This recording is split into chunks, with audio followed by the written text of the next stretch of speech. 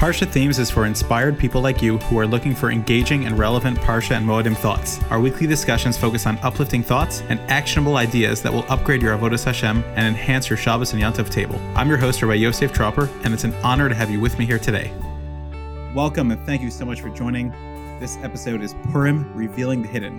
And of course, this cycle has been focusing on Parsha themes in Ramban, but you don't need to know anything else. This is a self-contained Dvar Torah on the beauty of the Yontif of Purim, and specifically revealing the hidden. So let's get started. We all know the famous Gemara Megillah, Daf Zayin Amud Beis, that tells us, B'chai v'enish l'psume before you, ad lo yada. Person has a mitzvah to, Rashi translates it as, drink on Purim until he doesn't know the difference between Or Haman and Baruch Mordechai. Cursed is Haman and blessed is Mordechai. And of course, the Mefarshim struggle. What does that mean? Does that mean a person needs to get so drunk that he doesn't know a difference? And what exactly is the mitzvah of drinking on Purim, and what is this amount called ad lo yada until he doesn't know? And one of my favorite pshatim in this comes from the Maharal on his commentary on Megillas Esther, Or Chadash. Such a beautiful pshat that he says, and many others have said it after him, and it's such a powerful idea. What he says is that the entire purpose of the Purim story, when we read the Megillah once at night and once during the day, we're trying to deeply embed the lesson that Hashem runs the world, and no matter what we do, Hashem's will is always what's going to happen and always what's going to prevail. And even if the Goyim decree against us death, and even if it's Lahashman Lahar G'Labe, the Jews will prevail with their Torah and Tefillah, and Hashem will save us and take good care of us. And Hashem is the one who's orchestrating all the events and everything that happens. Even Esther getting taken into the palace, which was a horrible thing for her and not a good thing for her, but it was for the sake of saving Klal Yisrael, and she became the great shliach to bring out the salvation. Every single pasuk we read in the Megillah, we're being inspired by that, and how each piece falls into the bigger picture of how Hashem, whose name is not mentioned throughout the Megillah, but yet his orchestration and guidance is seen throughout the entire Megillah. So says the Maharal, what a beautiful pshat that he says, that the entire purpose of when we read through the Megillah is to recognize that only Hashem is the one that controls things. And if we are to think to ourselves, Haman was so evil, and Haman was this terrible, sinister person, and it was his own doing that allowed him, and it was his own efforts that allowed him to be able to get a decree to destroy the Jews. And if we think to ourselves that, hey, it was Mordechai's brilliance that saved us, then we have missed the entire point of the Megillah. Because, says the Maharal, to Hashem, he has power over the Haman, he has power over the cursed Haman, and he has power over the blessed Mordechai. They are puppets in his hand. And Hashem is the one whose ultimate will is what allowed the Gezerah to come through, which was Lahashman Lahar G'Labe, to destroy the Jews. But Hashem is the one who stopped the decree. And so what we need to do on Purim is to drink and to throw out our own das, our own knowledge, and throw out our own perception of life, and recognize that it's only Hashem who allows anything negative to happen to us, and it is only Hashem who allows anything positive. And that's what we can't differentiate between Or Haman and Baruch Mordechai. That level means that we don't attribute anything to Haman or to Mordechai, but yet we come to a higher recognition that it is all from Hashem. The Gezerah was from Hashem in order to create an opportunity for tshuva for the Jews, and the salvation was just from Hashem in order to create it. And in that same theme, that's where the Maharal ends. Now, I want to continue that. In that same theme, it's interesting that many people ask that we don't find Moshe's name mentioned throughout the whole entire Haggadah Shel Pesach. I know you know that there's one very minute exception to that. Maybe we'll save that for a different time on Pesach. But basically, throughout the whole Haggadah Shel Pesach, the whole entire Haggadah, you would think that Moshe's name would be there. He was an integral character. But no, the point is, it's the same exact idea that it's Ani v'lo malach. Hashem says, I'm the one that causes the salvation. I'm the one that saves you. And that's part of what we sing on Purim, L'hodia, Shekol kovecha lo yivoshu, lo yikom lo netzach al chosim bo. And anyone that hopes to Hashem and relies on Hashem will be taken care of. That is the entire purpose of Megillas Esther. And that's what it means that a person needs to drink and throw out his das. You don't necessarily have to do it with alcohol. Just throw out your own das. When you drink, you lose some of your das. And it has nothing to do with the sibos, the causes, but it has to do with Hashem deciding whatever is going to happen to us, latov or lara, chas v'shalom, for bad or for good as well, and for our salvation. And therefore we daven and we turn to Hashem alone. And this is very much in line with the Ramban's theme of his favorite, famous words. Ki hagezerah emes v'charitza sheker. Ramban says that Yosef HaTzadik had many opportunities not to go to Dosan and not to confront his brothers, but he was determined to go there because his father had given him a tzivah to go check on his brothers. His father had commanded him to go check on them, and he was going to do it no matter what, at all costs. And the Ramban says that as we see in the Psukim, Yosef had many opportunities to turn back and to not go to Dosan, but he didn't. He carried through because Hashem was pushing it forward. Because Hashem's decree of what's supposed to happen is immutable and cannot be refuted. V'acharitza sheker, and any attempt to stop it is just falsehood. It won't happen. And Hashem wanted Yosef to get sold down to Egypt in order to bring out the Jews going down there, and eventually, of course, them going out of Egypt and being redeemed in the right time as well. And this is a lesson of Purim, that if we rely on Hashem alone has the power. And now for the three stories. The first one is from my dear Rebbe, Rav Asher Zelig Rubenstein Zecher Tzadik L'Bracha. And this story is actually printed as well, and I'll tell you how to get that in a moment if you want more stories like this. So Rav Asher told over that he had a friend of his that used to play racquetball squash, which is a game that involves, throwing it around and using a racquetball to hit it. And he incurred a terrible injury when he was accidentally hit in the eye with a racket. And he was rushed to the hospital, and they put a bandage on his eye, and they gave him very strict orders that he needed to go through bed rest, and his eye's recovery lay in the balance he might not ever see again, unfortunately. After 2 weeks, his wife took him to the hospital to have the bandage removed, and when they pulled open the bandage, his eye began to gush blood, and his wife interpreted this as a failure in the healing process, and she fainted on the spot because she was afraid the worst had happened. Well, the doctors revived her, and they explained that she had just witnessed an amazingly crucial part of the recovery. There had been a piece of dirt that was stuck in the eye that was preventing it from healing properly. The doctor said that from his assessment, because of that blood that pushed it out, that would now helpfully get rid of all the infection and all the dirt that was in there, and now he anticipates that it's going to heal properly. And that's exactly what happened. And so Rav Asher said, how many times in life do we see blood, and we think that it's the worst thing, and we think that this is a sign for failure, of destruction, of problem, but really that's Hashem solving the problem and creating an amazing opportunity for healing. And that's exactly what happened. And you could read the story in my book, Wings of Faith. It's on page 58. And you could take a look. There are amazing stories about seeing Hashem's hand. And check out our website, leverez.com, Leverez, for more information about that. The next story is a famous story that's gone around, and this is the version that I heard from someone who knows the man involved. There was a man named Yankel. He was a hardworking man. He had a wife and 3 kids, and he wanted to do what was right. He wanted to support his family, and was a Ben Torah, and took his responsibilities very serious. One day he got to work, and he was told that he had been let go. He had heard that there were going to be some shift and movements in the workplace, and he got that notice that he had been terminated. And this was just devastating for him. How is he going to support his family? How is he going to pay his bills? And this was something that really, really hit him hard.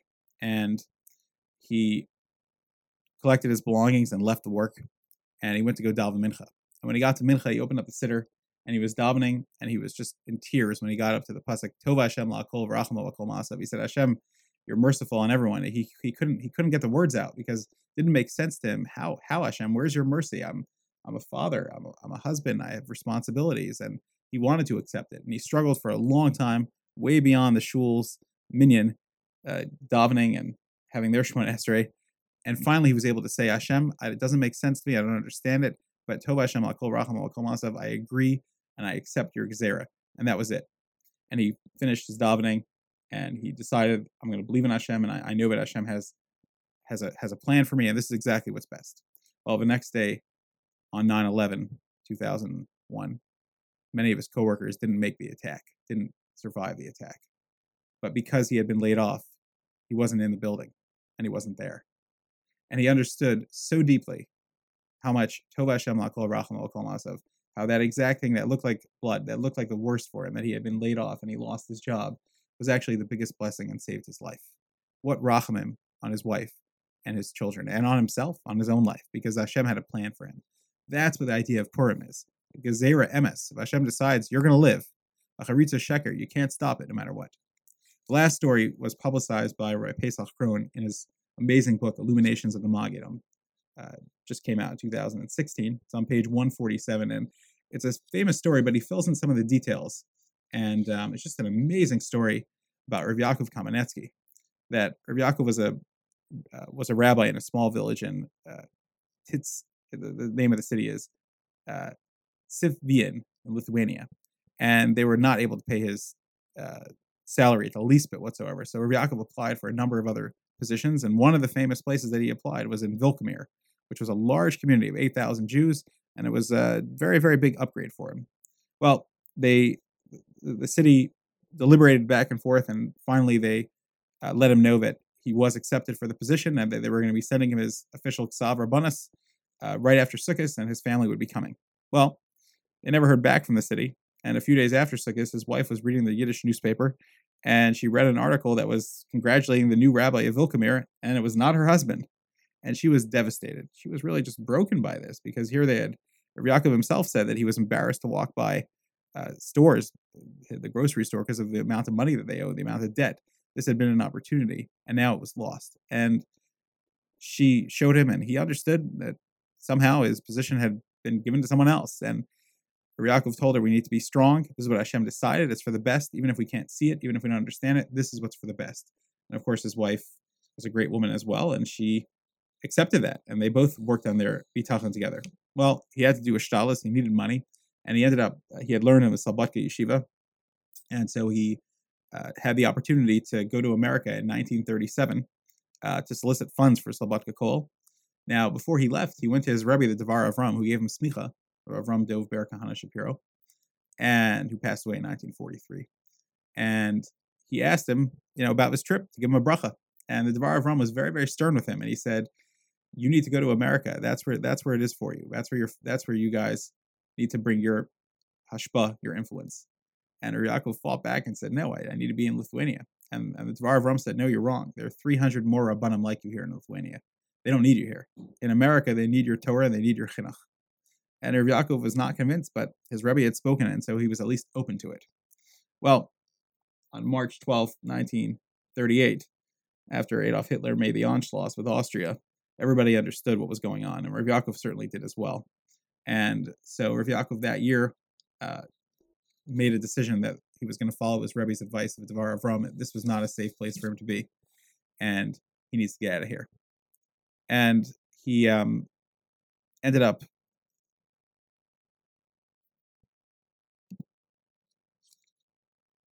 Rav Yaakov had taken on a interim position in a shul in Seattle, but it was a very temporary position.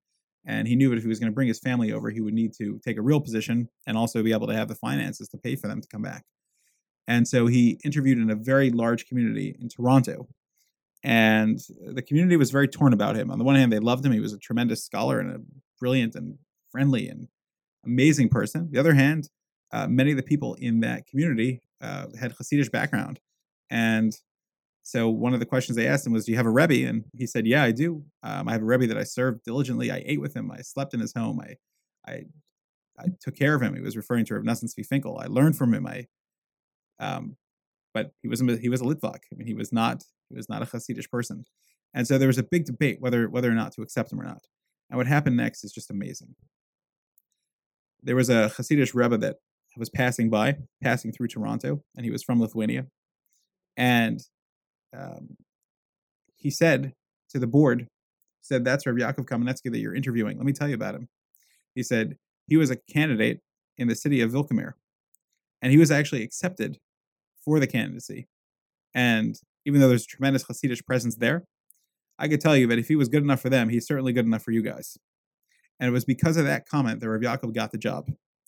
And on September 11th, 1938, Rav Yaakov brought over his family and accepted that position, which he held until 1945. And the Toronto community was very, very deeply inspired and built up by Rav Yaakov and his family.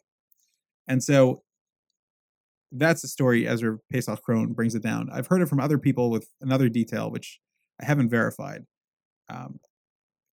which was that when the Germans took over all the cities, and they got to Vilcumir. Unfortunately, the first person to be executed by them was the rabbi of the city. What Reb Pesach Krohn does say in the story, that in his research, was that the entire city of Vilcumir was murdered by the Nazis.